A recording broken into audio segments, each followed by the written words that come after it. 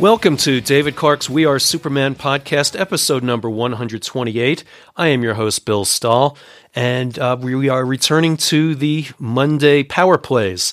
Thank you for your patience while I was out on vacation. I got to visit with my family for the first time since Thanksgiving of 2019, since we are all vaccinated and we could go spend a week hanging out at the beach in Tybee Island, Georgia, where it was really nice to obviously be with family as well as see sand and ocean as opposed to snow here in Colorado. So I also had a computer repair to do. So back in business here, and so returning to the Monday Power Play. And today I want to talk about positivity. You hear me always sign off by saying always be positive.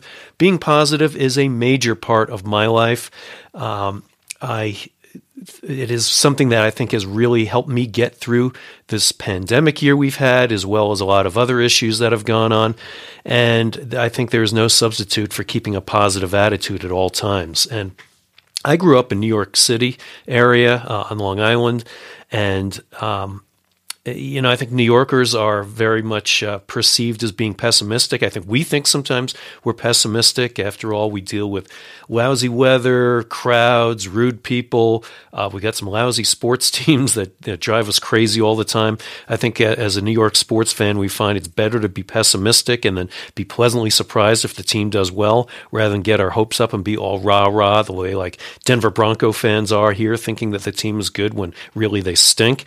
But in New York, we tend to go with a more pessimistic view. But I think deep down, New Yorkers are actually optimistic.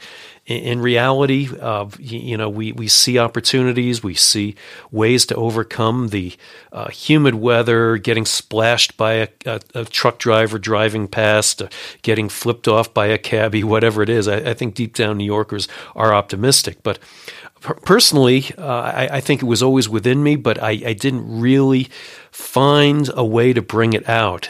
Didn't really feel that, even though I think I always have been positive, I think I really needed to kind of bring it to the surface, if you know what I mean. And so I think one of the things that made one of the biggest impacts on me occurred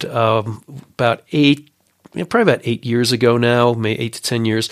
My good friend Paul Bradley, a running friend, a co-worker at a software company I was at, he developed pancreatic cancer. And if you know anybody's had pancreatic cancer, it's not a good type of cancer. Very few good outcomes there. But Paul fought a valiant fight.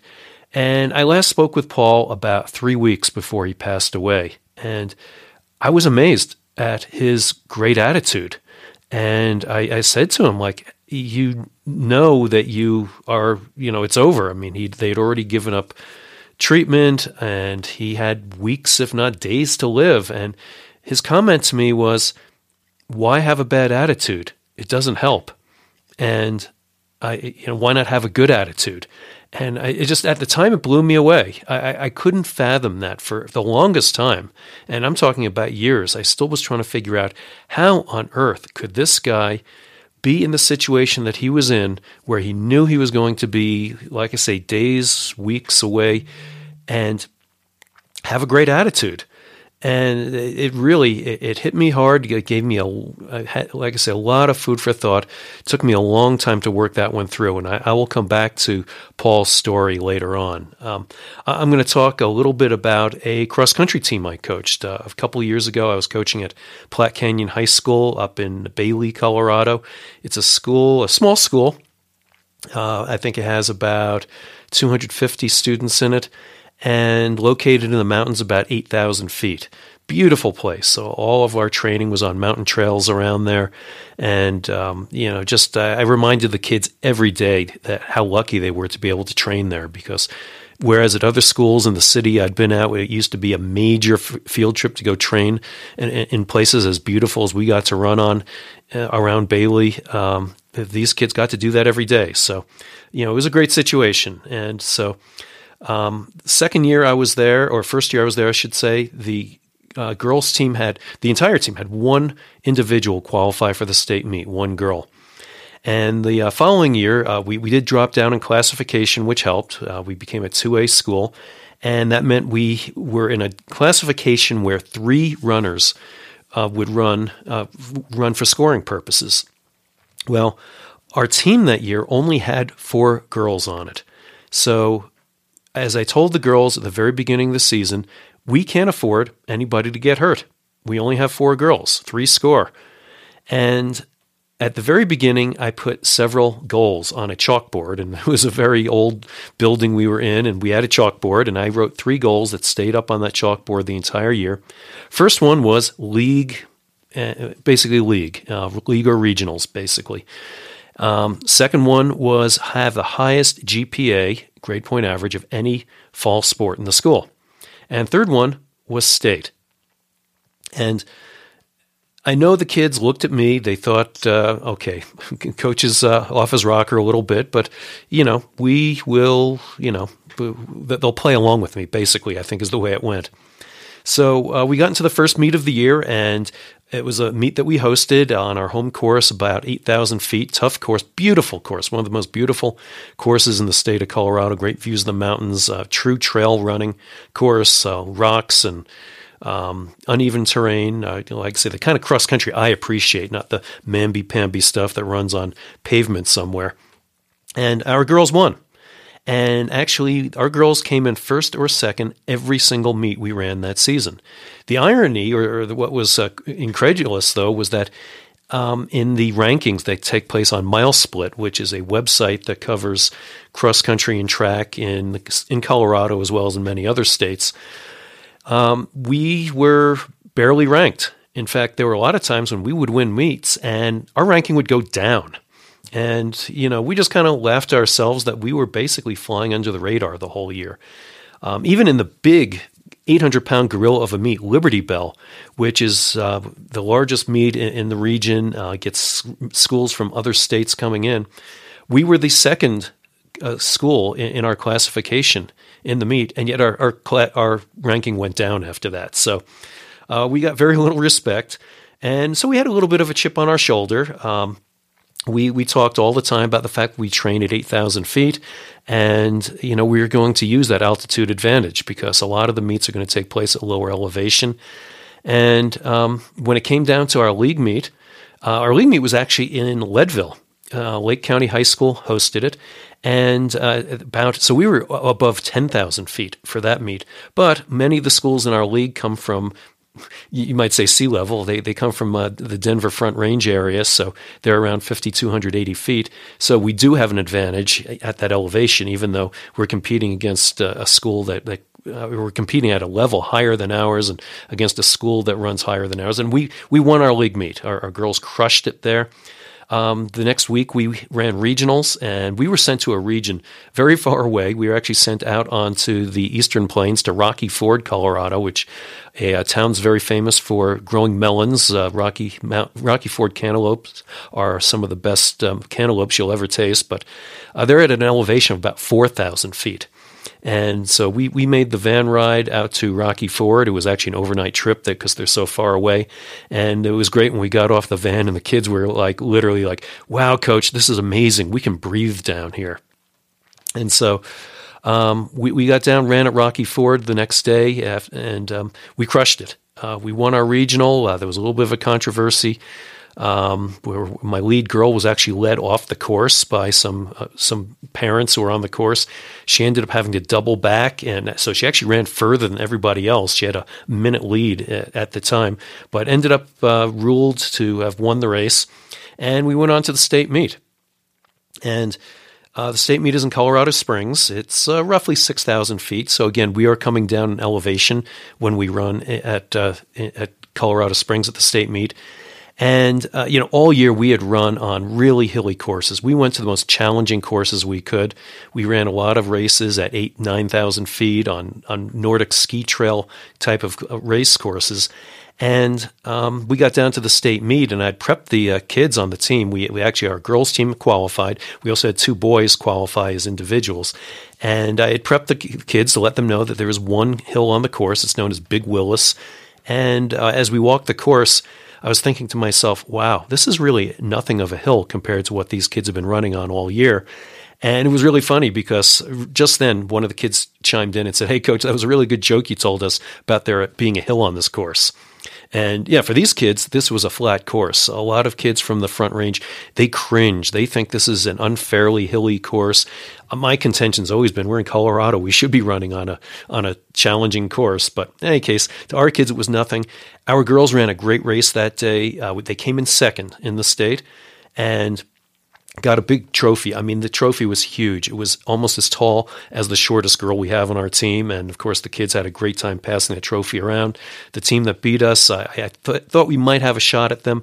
Lyons High School is an 800-pound gorilla in the 2A classification, and they would have had to have had a bad day and us have a great day for us to beat them. In the end, Lyons ran well, deserved their title, but our girls came in second, and like I say, it was really pretty thrilling. And being in a small town, we have a couple of newspapers that cover us. And it was great because in the newspaper, a couple of weeks later, one of the girls on our team was quoted as saying, "Yeah, when Coach wrote those goals on the chalkboard at the beginning of the season, we thought he was crazy, nuts, out of his mind."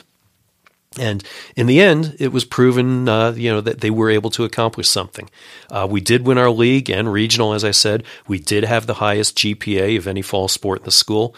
And, of course, we came in second in the state meet. So a huge plug towards positive thinking and what it did for those girls. Because, again, this is a team, as a reminder, had had one girl even qualify for the state meet the previous year, and this was a testament to what positive thinking could do. And it's one of those things you hope carries over for these kids in everything they do.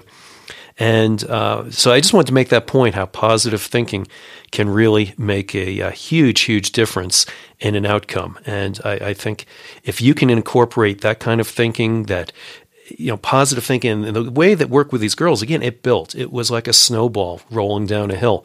Each meet, they gained more and more confidence. They started thinking positively. They started seeing that the negative thoughts that they had, that, oh no, this isn't possible, coach is nuts, it really changed over time. And if you keep incorporating positives, if you keep looking at every little thing you do and as an opportunity to keep advancing forward. The analogy I always use, for instance, when you're running up a hill, is you don't look at the top of the hill.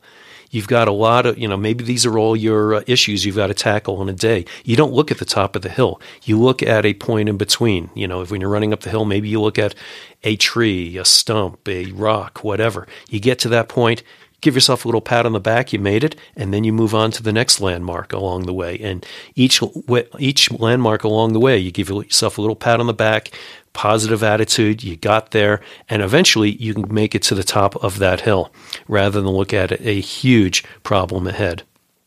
So as I mentioned, I'm going to come back to the Paul Bradley story. It took me a long time, like I say, to process how Paul could possibly be so positive about the situation he was in. As I mentioned, he passed away 3 weeks later. And I was having a conversation with my personal trainer a couple of months ago. Her name is Stephanie. And, here's the question that I came up with is, if you knew that you only had 1 year from today to live, how would you change your life? What would you do differently? And it suddenly occurred to me how, Paul obviously had decided he was going to live those 3 weeks as best as he possibly could. There's no reason to regret or feel sorry for yourself or feel bad that, what was impending, but he was determined to live every one of his last days or weeks, whatever it was going to be, to the absolute best they were going to be. And same thing, if you knew you had a year, I was thinking, hey, I don't have to worry about whether my retirement money is going to hold up or not.